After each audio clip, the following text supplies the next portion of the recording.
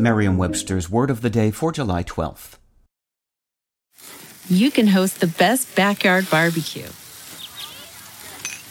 when you find a professional on Angie to make your backyard the best around.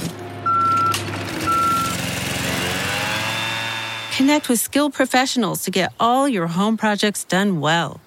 Inside to outside, repairs to renovations. Get started on the Angie app or visit Angie.com today.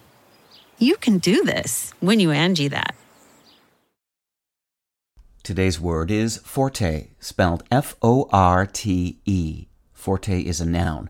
It refers to something that a person does well, or in other words, a person's strong point. Here's the word used in a sentence from M Live from Grand Rapids, Michigan, by Matthew Ehler.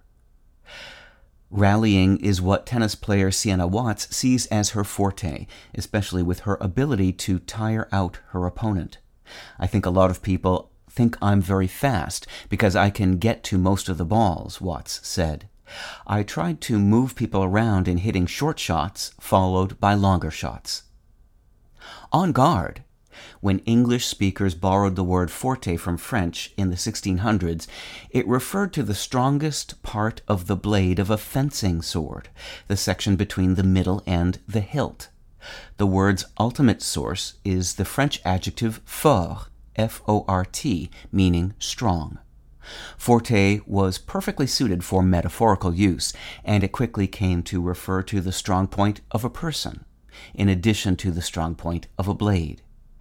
The word has its counterpoint in foible, which comes from an obsolete form of the French word faible, meaning weak, and refers to the weakest part of a sword blade and to a person's weak point. There is some controversy over how to correctly pronounce forte. Common choices in American English are forte and forte, but many usage commentators recommend matching it to forte, since the E is not pronounced in French. Whichever you choose has no bearing on its meaning, however. With your Word of the Day, I'm Peter Sokolowski.